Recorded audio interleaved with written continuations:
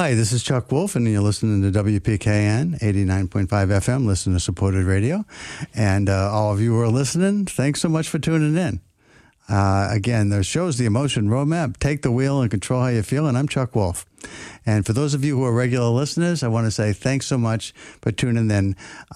Those who listen regularly know we're on the air with the Emotion Roadmap the first and second Wednesdays of each month from 12 noon to 1 p.m. Eastern Standard Time. You can hear a lot of the shows on Public Radio Exchange. This is a place where I plus some of the favorite shows I have. A number of interviews I do on occasion, but most of them, as you know, this is a call-in show. This is a show where I spend time devoted to the listening community and trying to help all of you who listen understand how to use the Emotion Roadmap to make a difference in your lives. I really enjoy helping people make a difference in their lives. I've had a lot of wonderful opportunities in my life to learn from some very special, talented, brilliant people, and I've learned from those experiences how to create something I call an emotion roadmap. Those of you that are new to the show have never probably heard that term before, but it's the idea of that emotions influence our thoughts and behaviors. And there are times when our emotions create some conflict for us. And there are times when we are challenged by situations and our emotions complicate those challenges. One thing you should always understand about your emotions is they're always informing you about something. They're kind of a signal system that's been inherited over the years that has helped us to survive. And while in the past, evolutionary signals that were developed over time caused us to either run or fight with some kind of adversary, sometimes an animal, sometimes another person, but whatever it might be, they were based on surviving. And those instincts sometimes are very helpful, but of course, you can't really fight inside a company with another person who you might feel is attacking you, verbally perhaps, or in different ways. You can't necessarily physically fight to survive in your families, even though you may disagree vehemently with somebody in your family about something, these days often political. But whatever it might be, there's something about your emotions that's important to understand, and that is that they always provide you with information. But what we've learned through the science of emotional intelligence is that they're not always helpful. Sometimes the emotions we feel, very important to recognize when they're a warning signal, but sometimes that feeling may be helpful and it may not be. And when do you know it's not helpful is when you've got something where you're stuck. Smart people, in my experience, often are stuck when something emotional is happening inside them, when they're emotionally conflicted, or when they're worried about escalating emotions with another person or a group of people. There's so much that we have to be careful about these days in terms of how we address one another. There's a huge concern in the LGBTQIA community about pronouns these days. People are feeling like if you don't get their pronoun right, then you're not really paying attention and you don't really care about them. And you're not being someone that is acting in a way that they feel is correct towards them and they feel disrespected. And I recognize that, and I've actually spoken as a keynote in certain places around these issues. I was a guest speaker on a panel from McGill University in Canada not too long ago, and I was a keynote speaker for Dominion Energy down in Richmond, Virginia, about diversity, equity, inclusion, and social justice. And I've spent a lot of time thinking about those terms. And what I want to say is sometimes, as an example of a place where we might be conflicted, is some of us feel like, boy, that's just a lot of work to have to understand who you are. Why can't you just be he, she, or if you're a group, they or them? And it's not an easy answer. But there are people that don't feel that really captures who they are. And so if I care about a person who feels this way, I want to learn what's important to them. I don't want to correct them. I don't want to tell them what they should think or should believe. I want to understand if you are someone that feels your pronoun is different than what most of us grew up with anyway, then, okay, what is your pronoun and what is it you want me to call you? And I will try really hard to get that right. But if I get it wrong, because there's a lot of people with a lot of different pronouns out there, a lot of different ways of thinking about their gender identity, then I want to just do the best I can to understand all those people I get to know, I get to work with, I get to care about. And also, I also don't want you to be mad at me if I make a mistake. I think we all need allies, not adversaries. And if you want allies around change, you want to recognize that people may embrace the change, but not always correctly talk about the change. And that doesn't make them an adversary. So that's an example, I think, of something that's happening in our world today. Another example is our politics. I know that there's a group out there, you've heard me talk about this if you're a regular listener, called No Labels, that is pushing hard for what they're calling a unity ticket. They haven't identified specific candidates, although they have people in mind, but they haven't said this is who we're going to run for the presidential ticket if, in fact, it's President Biden against former President Trump. Now, they think that the country is really looking for something that isn't extreme. And while I know people on the far left think President Biden is way too moderate, people in the middle and on the right think he's pretty far to the left, actually. That's what I understand from folks who kind of lean that way.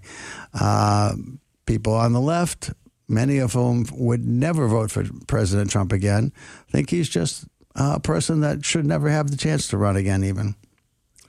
And yet there's people who feel like he fights for them, that he's the one person who actually cares about them. In all the Washington politicians that they've experienced over their lifetimes, they feel President Trump has fought for them. And they will defend him and they will vote for him again. But then there's a lot of people who like some of the things that President Trump did and like some of the things that President Biden did, and would really like to see both parties have candidates that seem like they're more willing to talk with the other party. So I think it's possible that the Democrats and Republicans may change who they're going to run. But it also is a fair chance that it will be President Biden against President Trump. I'm not saying that's impossible. It does seem it's possible. But I also don't see it as necessarily going to happen. Just don't know. Just don't know. But I do realize it could happen. And so No Labels is a group of active volunteers, nonprofit group who has basically tried very hard to create lots more bipartisanship in politics. And they think the time is right for a unity candidate ticket. And they want to possibly have one Republican as president or one Democrat as president and the other person from the other party as vice president. Now, they are just getting themselves on the ballot, and they're getting huge pushback. I think a lot of you may have heard of No Labels recently because of this, but not in a good way, because if you listen to a lot of the news stations, they'll talk about No Labels. If you happen to be listening to a news station that leans to the left, they'll talk about them as a right-wing organization and wanting to do something with a third-party candidacy to make sure that President Trump gets reelected. People on the right think of them as a left-wing organization, making sure that President Trump will never be reelected. But I mean, it's really, I don't want to say humorous, but at times it seems a bit humorous to me.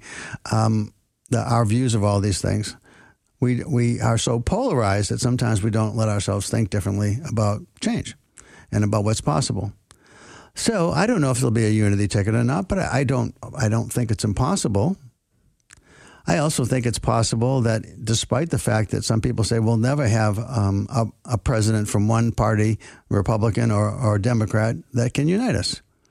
It wasn't that long ago that President Reagan and President Clinton both left office with over 60% approval ratings across the country.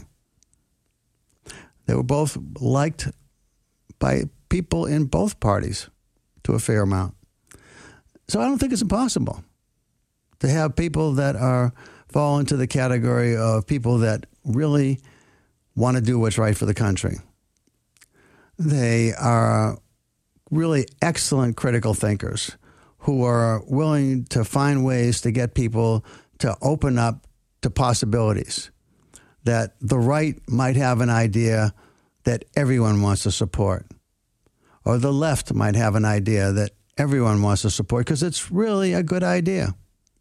It's really a good idea. I thought opportunity centers under President Trump, it was Tim Scott ran with that initiative, a senator from South Carolina, and it was putting centers of opportunity into inner cities so that people in the inner cities would have more opportunities to choose some way of growing their skill set and becoming economically solvent, learning new skills, learning new careers. It was great. It was a great idea.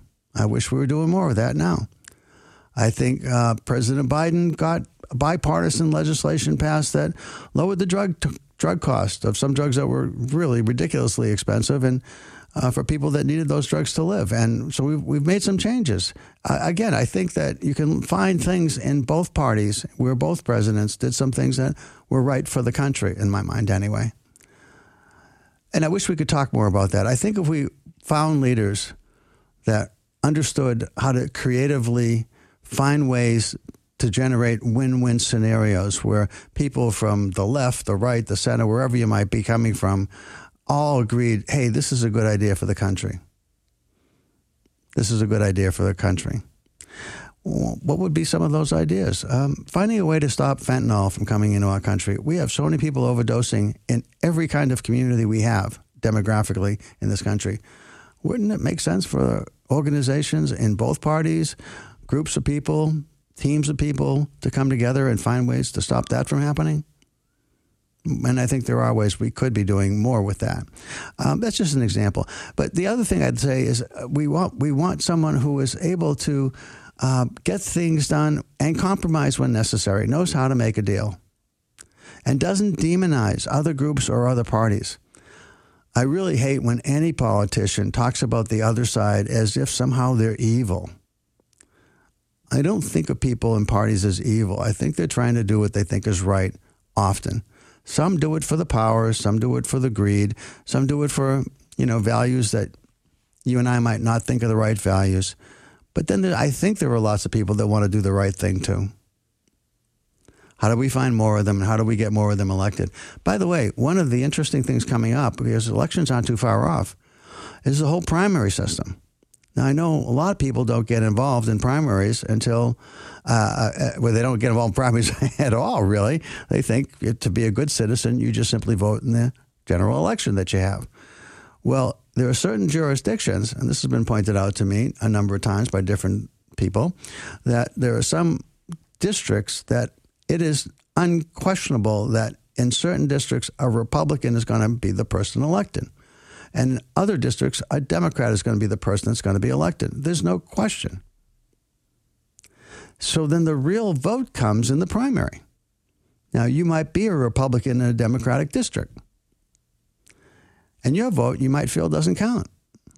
But, it could count if you wanted to consider registering as a Democrat and picking what you think is the best Democratic choice in a district where the Democrat is guaranteed to win. Doesn't that make some sense to you to consider? Same thing if you're a Democrat in a Republican district. Does it make sense to vote for the Democrat in your district for, say, a representative? Or even in your state for a senator or for the president? Does it make sense to cast your vote for the Republican in a Senate race where it's all about your state? When you're in a Democratic state, what they call a blue state, does it make more sense to register as a Democrat and vote who you think's the best Democrat? I don't mean just to rig the election. I mean just because that's who's going to be your senator. If you're in a Republican or a red state and you're a Democrat and there's no chance of your Democratic senator choice being the nominee for your state to win, does it make more sense to register as a Republican? Anyway, those are just some thoughts about get involved in the primaries, folks, because that's where the elections determine who's going to run in the general election. And I think if you care about this stuff, then get involved early, not late. So anyway, I think I try to think of what are the ways to bring people together.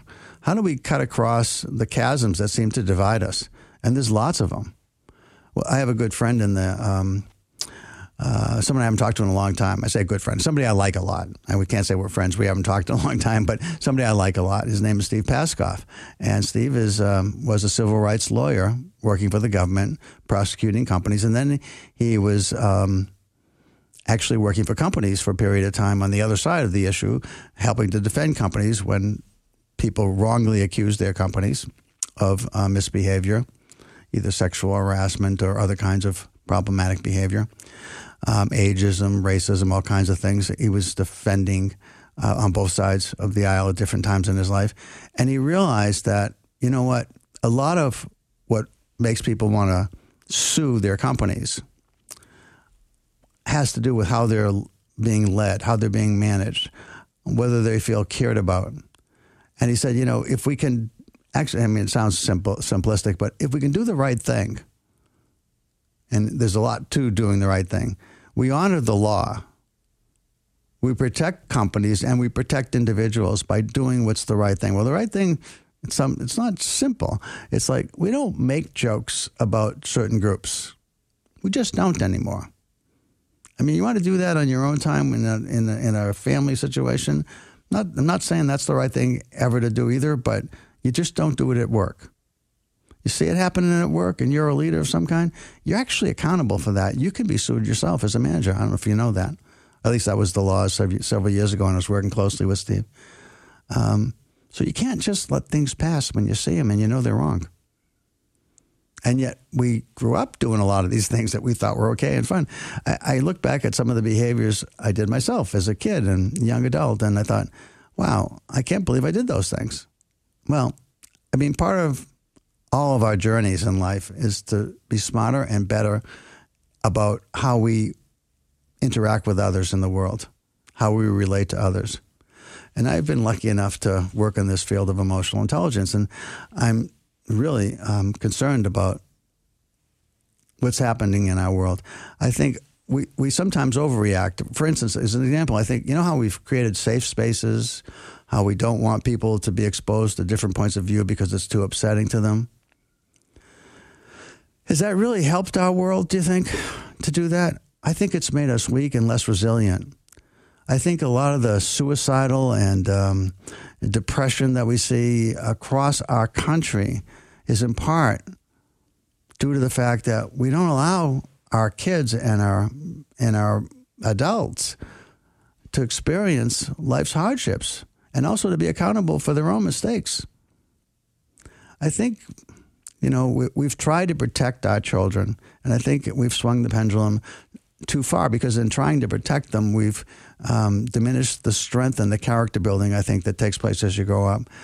I mean, in some ways, I like the idea of participation trophies, and for especially kids who work hard. But you just see what happened to Jill Biden, you know, President Biden's wife, when she said, why don't we honor the Iowa team that lost to the Louisiana team in the girls' basketball? We were going both to the White House. Iowa had a great season.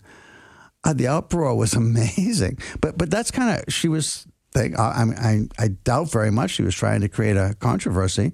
She was trying to be empathetic to the team that just lost, that played their hearts out and had a great season, but weren't winners at the end. But the pushback was incredible. And it was the wrong thing to say, but it was sort of for the right reasons that she said it. So I think that we have to understand winning and losing, and we have to understand that we can accept and learn from our failures and learn from losing. You know, it's tough. It's not easy. I'm if those of you that listen to the show know I'm a real big Boston sports fan, and I've just experienced the Boston Bruins hockey team, professional hockey team, had the best season ever of any hockey team ever. And then they got into the playoff series, and you know there was a lot of talk about, hey, isn't it great that they won? They got the most points, they had the most wins, they were fantastic during the regular season. And then they played their first round in the playoffs, and they lost. And they lost in a very bad way. And there's lots of reasons why they lost. People are speculating all kinds of things. Did they learn from their failure? I don't know, because they lost last year or the year before too in similar ways. So I don't know if they really feel like they can learn from this failure. But they failed, and they're being accountable for it. And they didn't perform. They didn't have the ultimate goal of a championship.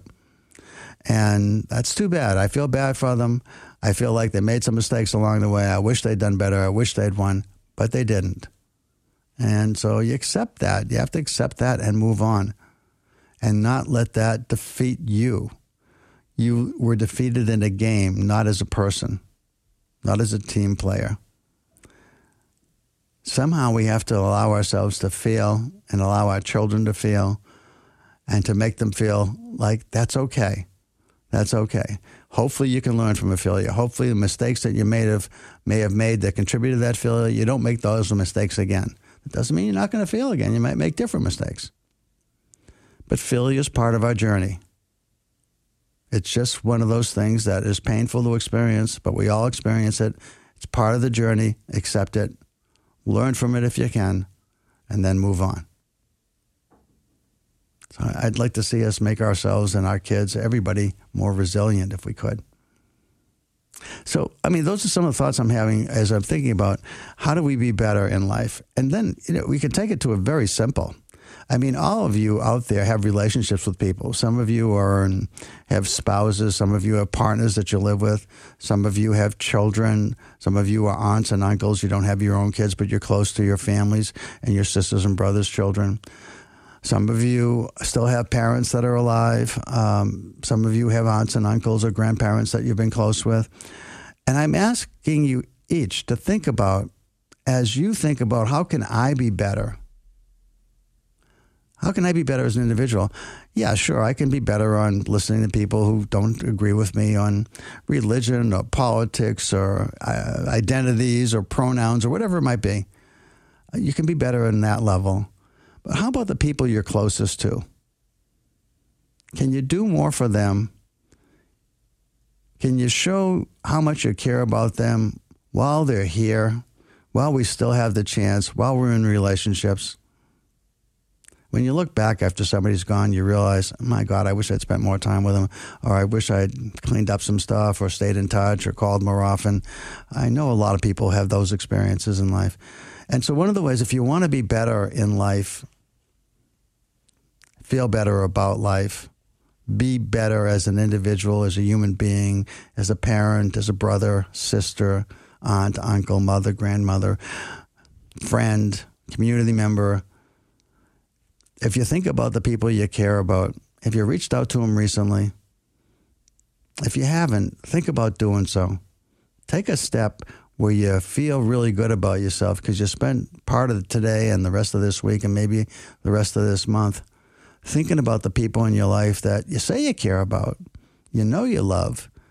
But if they heard from you recently, have you done the kind of things they like to do? Have you been with them in the way that they know you care about them? I know myself, I'm in a relationship with my wife for a lot of years, many, many, many years. And sometimes we are great together. And other times we feel like we're just kind of passing each other by because we're busy with our own stuff. And while we don't question whether we love each other, sometimes we don't, at least I don't always show it in the way that I could. And I'm thinking about that today. And Barbara, if you're listening, I'm going to be better at this. And I hope all of you who are listening want to be better at this. Just showing how much you care and how much you love the people that you know you care and love. But they don't always experience it from you. So can you do more with that? So the emotion roadmap is doing more with the emotions you have, feeling the way you want to feel, making others feel the way you want them to feel. Now, I'm doing a lot of that in the workplace. I'm very excited about some of the work I'm doing. But I also am on the online for people to call in case you got something you want to talk to me about. And I've been talking a lot because I came in, a lot of things on my mind today, and I wanted to share some of them with you because I think, as I said, we've got all this identity changes that we're all being exposed to. And one of the things that I said when I was a keynote speaker is that, one of the things that I learned over time is that we all kind of have our circle of friends, if you will. And within that circle, there are people we like for a variety of reasons, but many of those reasons are they have some similarities in terms of the things they care about. The things that we care about are similar. they come from similar backgrounds sometimes. Sometimes we're the same religion. Sometimes we're from the same demographic groups. Sometimes we're different, but we came together around certain challenges or activities that we participated in together and became friends. But anyway, we have our groups, and they tend to be somewhat porous, but not very porous. They tend to be somewhat fixed in terms of who's in our friend group.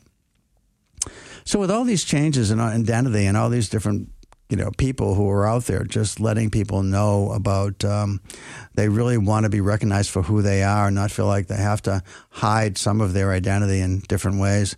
One of the things I realize is I can't have a fixed circle anymore. If I really want to be open to everybody and anybody, I've really got to be much more broad in the way I think about who's in my group and who's not.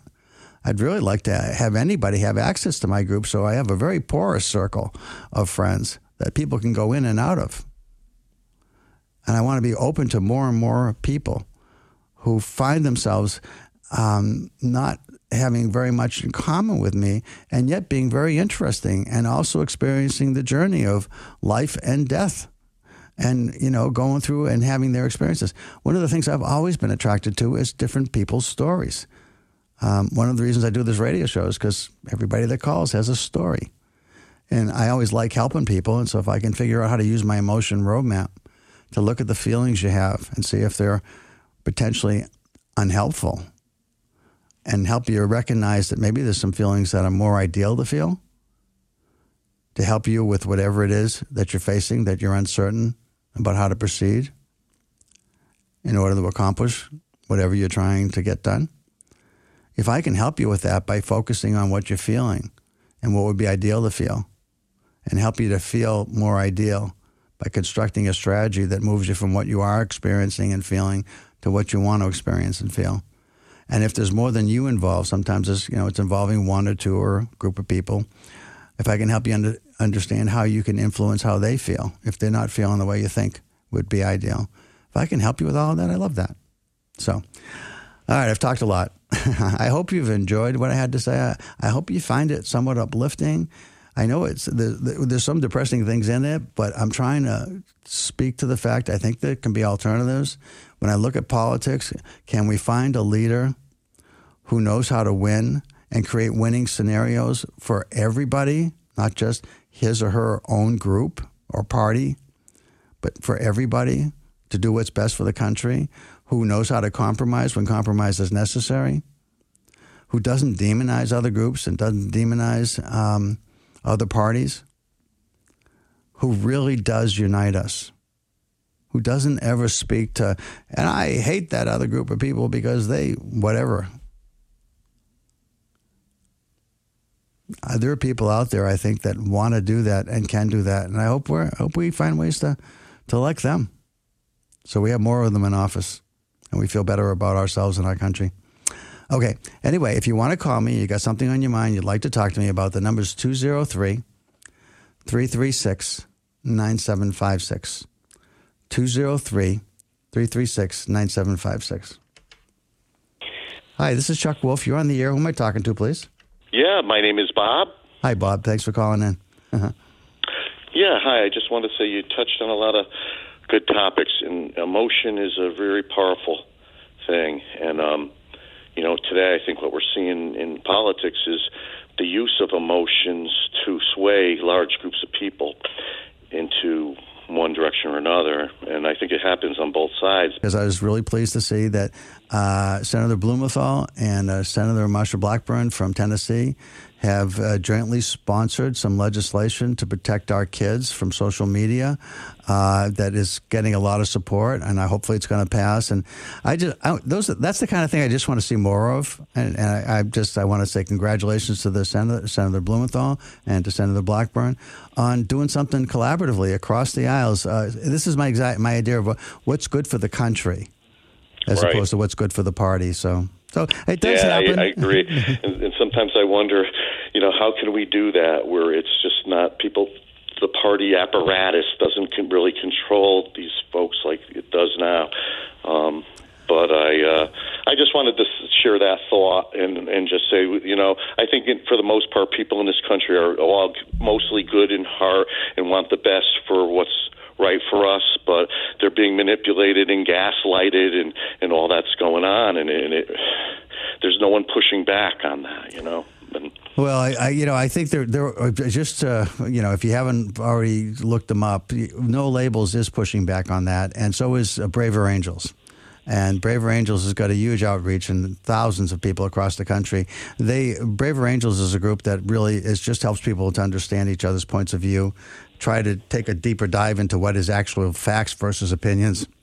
And find it was originally created in part by a fellow named Bill Doherty, who was a marriage therapist. And Bill's technique is how did he help husbands and wives to listen to each other's points of view in ways that they hadn't been, that had caused them to show up in therapy.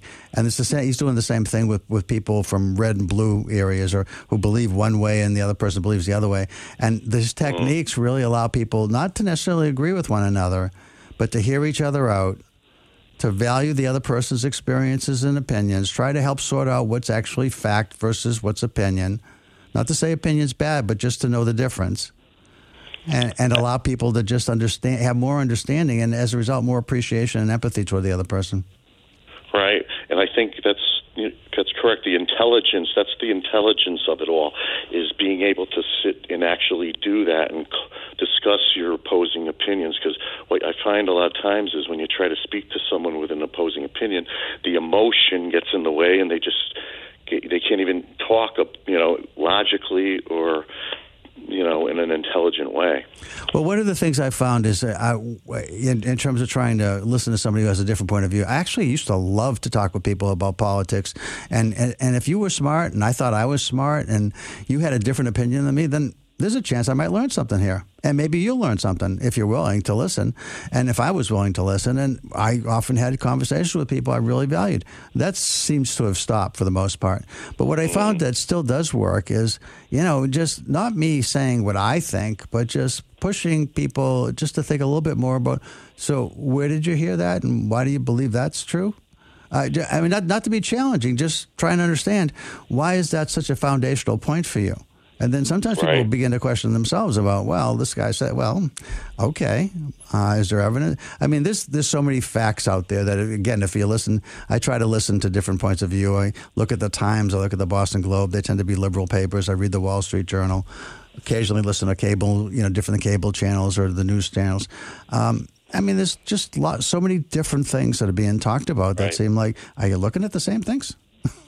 Well, I think that I look at a lot of different news programs myself, also some of the online media.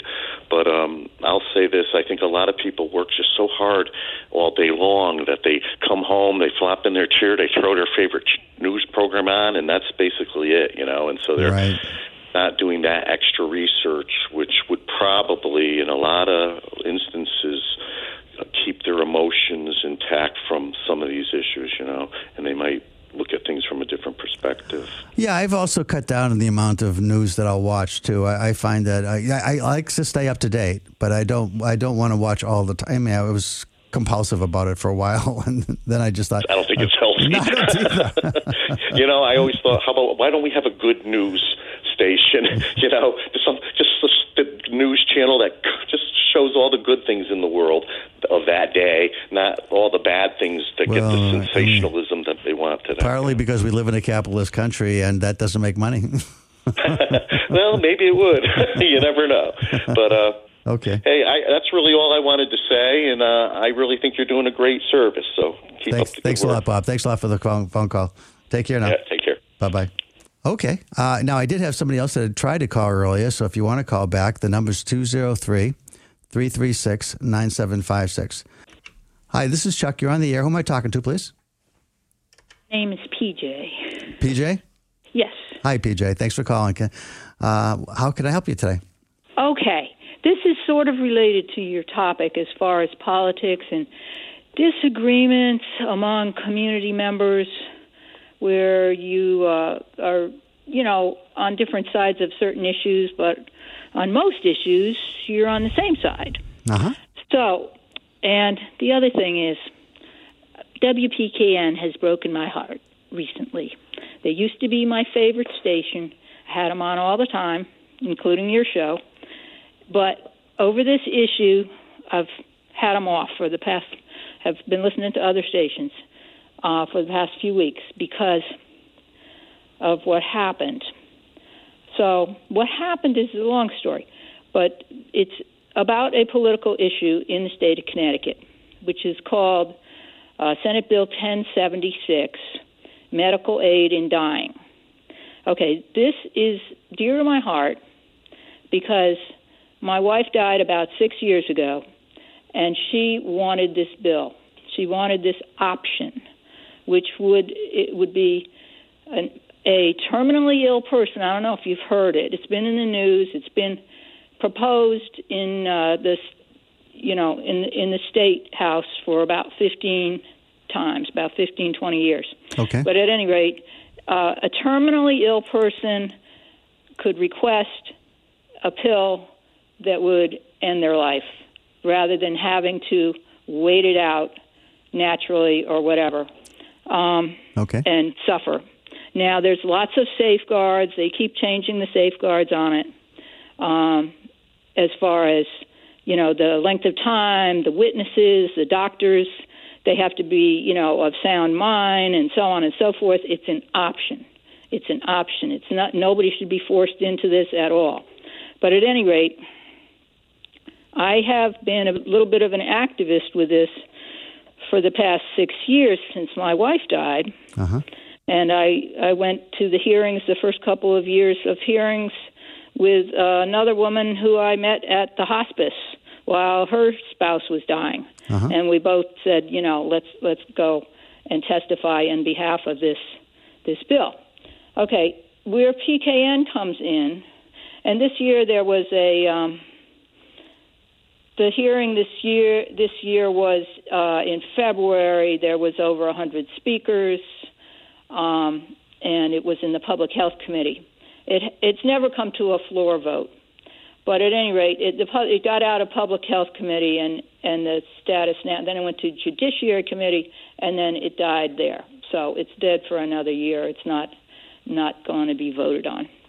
So where PKN comes in my disappointment, is I would normally never call the station about a political issue like this. Because I know they mainly have national stories and so on. But at any rate, I happened to be listening to the station to a news talk show, and they had on guests for about a half an hour, two women who are on the opposite side against this. Now, there's good people on both sides.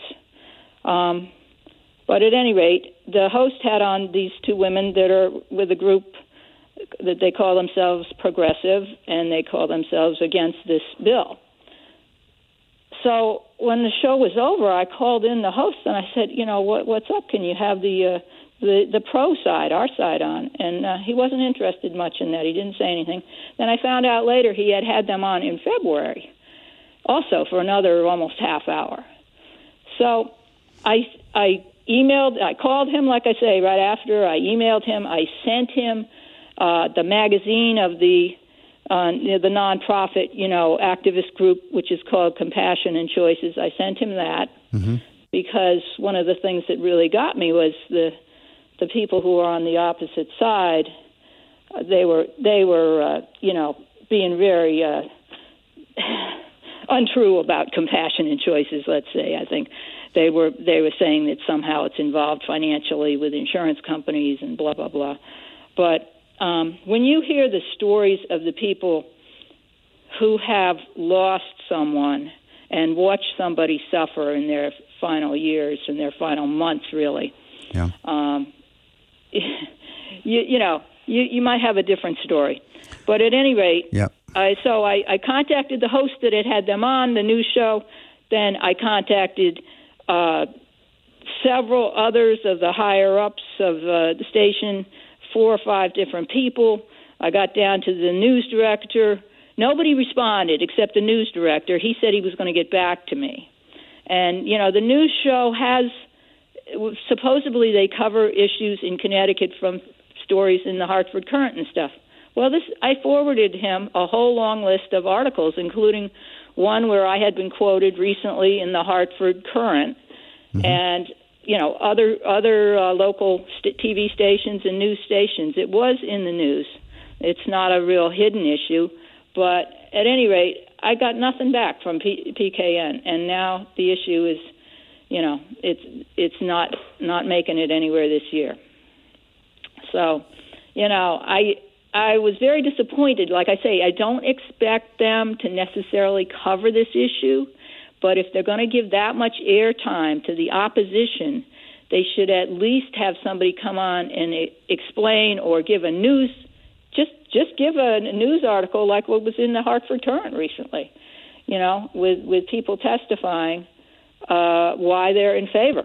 They're giving the con side and not the pro side, and they're not even answering, our requests to get some coverage. So I threw away my WPKN bumper stickers. I had a couple of them on my desk from when I had contributed. It's like they should at least say, okay, we can't cover it. But they didn't even answer me back. The guy said he was going to look stuff over and get back to me the next day. He never did. So that's disappointing. I'm sorry to hear that. In terms of, I don't want to defend the station, except to say this about the station. As a volunteer programmer, nobody tells me what to do. Yeah. It's all volunteers. If people like my show, they're going to tune in to listen to it. If they don't, they're not. But no one's going to say to me, Chuck, you should. I mean, there's certain parameters, like I'm not supposed to talk about my business, or something like that. I shouldn't be self-advocating that way. But my opinions, my thoughts, the things I want to share, especially on a talk show versus like music, it's going to be what I think it's important to cover, which I have tremendous respect for. There's a lot that is on some of our news shows that I agree with and a lot I don't agree with. Mm-hmm. But I just accept that's free-form radio. I mean, that's partly what makes WPKN great. Not great for this issue for you. I get that. By the way, the issue itself is I also experienced someone who had a tremendously horrible long-term, she wasn't really alive kind of, situation where she just stayed in a nursing home where they bathed her, cleaned her, fed her. She couldn't talk. It was so unfair for her to have to live like that. Mm-hmm. Yeah. And so when you talk about, this bill about helping people make that choice or allowing people rather to make that choice, I understand the fear factor about, people doing it. I mean, that's not wrong to say that some people might do it for the money or for what other reasons than being empathetic to the person they care and love. But that's not the whole story. The whole story includes what you just talked about and what I saw happen to someone I loved. So I think I think there obviously are more than one side, and some states have done this. And I don't know why Connecticut doesn't do it. Honestly, again, maybe you put some boundaries up and some parameters, so it's not no one ever thinks someone's being forced into this and doing it for money, but. Yeah, I think it has to be something that should come to the floor for a vote. I did see that, and I'm sorry that it didn't come up. But anyway, I'm empathetic to your concern. But I also share that the mission and what you've loved about the station all these years, when you've mostly agreed with a lot of what they've put up there, is that it's free form and volunteers make this station what it is. So yeah. But still, I mean, even if you're not going to allow any discussion of it, at least, respond back. I don't know how many emails these people get that they couldn't say, sorry, we can't do anything, or you just respond back. To me, that's kind of ghosting or whatever you want to call it. And that, no apologies for that. That's unacceptable. People should, people should let you know, I'm sorry, I looked into it. It's just not something I'm comfortable doing. And at least get back to you. I get that. And that I won't apologize for that because that's just wrong. And I think there must be somebody who has a talk public affairs news show on the station who would cover it. And I just don't know who. Like, I went through the list and I emailed, like I say, about 5 people. Yeah. But, we're getting closer. I mean, the first few years, first year I went was in 2018. we were outnumbered 4-1, and it was all religious people against us. Yeah. And now it's more, at the hearings where you give your testimony, now it's becoming closer to 50-50. But, it's easy. After sitting through many hours of listening to people's testimony, I can sum up both sides. Our side basically says they were suffering, we loved them, they asked for our help, and we believe in the right of self-determination, and we couldn't help them. Basically something like that. The opposition is religious objections, or it won't work, or something might go wrong, it might be abused. And it was, mainly religious objections, and a lot of them from the Catholics, of course, and other groups. But those are the objections. Something might go wrong. It might be abused against disabled people or whatever. But you have to be terminally ill. If you're disabled, that doesn't qualify you. You have to be terminally ill, certified by several doctors, blah, blah, blah. There's a whole long list of things. And it's been in force, or not in force, an option, a law like this, in Oregon for over 20 years. And there haven't been any documented cases of any abuse, Right. And it's in about 10 other states now, too. We have it it's in Vermont, it's in New Jersey. So I would add one other fact, because I've spent some time looking at this, too. For me, it's the person who is living in constant and dire pain every day. Yes. And that that the only way that they survive is these terrible drugs that make them dizzy and uncomfortable and nauseous, and then there's no recourse. It's going to be months, maybe years, that they're going to live like this every day, and that's a very strong argument for what you're saying to me, anyway.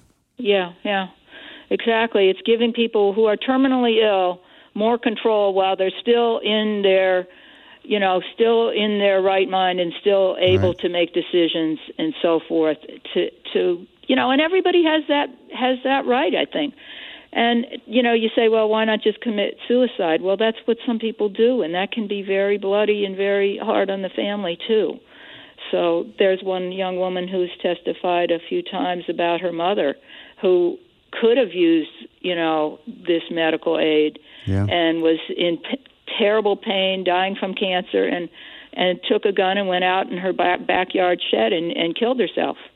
And then her husband had to come home and find that with, blood everywhere and police activity. And, it was because she couldn't take it anymore. I mean, painkillers don't do it for everybody, like you say. And some people just don't want to be in that state where, they're covered with bed sores, hardly able to move, incontinent, and just waiting out the months because they're going to die anyways. That's the whole point. The interesting thing, I think, PJ, is that I think this is, every once in a while, there are certain experiences that some people think that they can relate to, but until you've actually experienced the loved one go through this kind of thing, or you've been the person going through it, I don't think you really can relate to this. You can intellectually understand it, but I don't think you feel it the way that you did when you watched your wife die.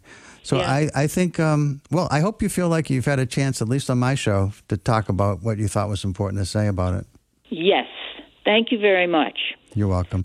Well, Thanks. You take care. Thanks. Bye-bye. You've been listening to Chuck Wolf, the Emotion Romance. Take the wheel and control how you feel. Hopefully you enjoyed the first part of the show where I try to talk about all these issues and help you to be the best version of yourself. If you got somebody you care about, spend more time with them. Show them that you care. Let me know how it goes. I'll talk to you next week.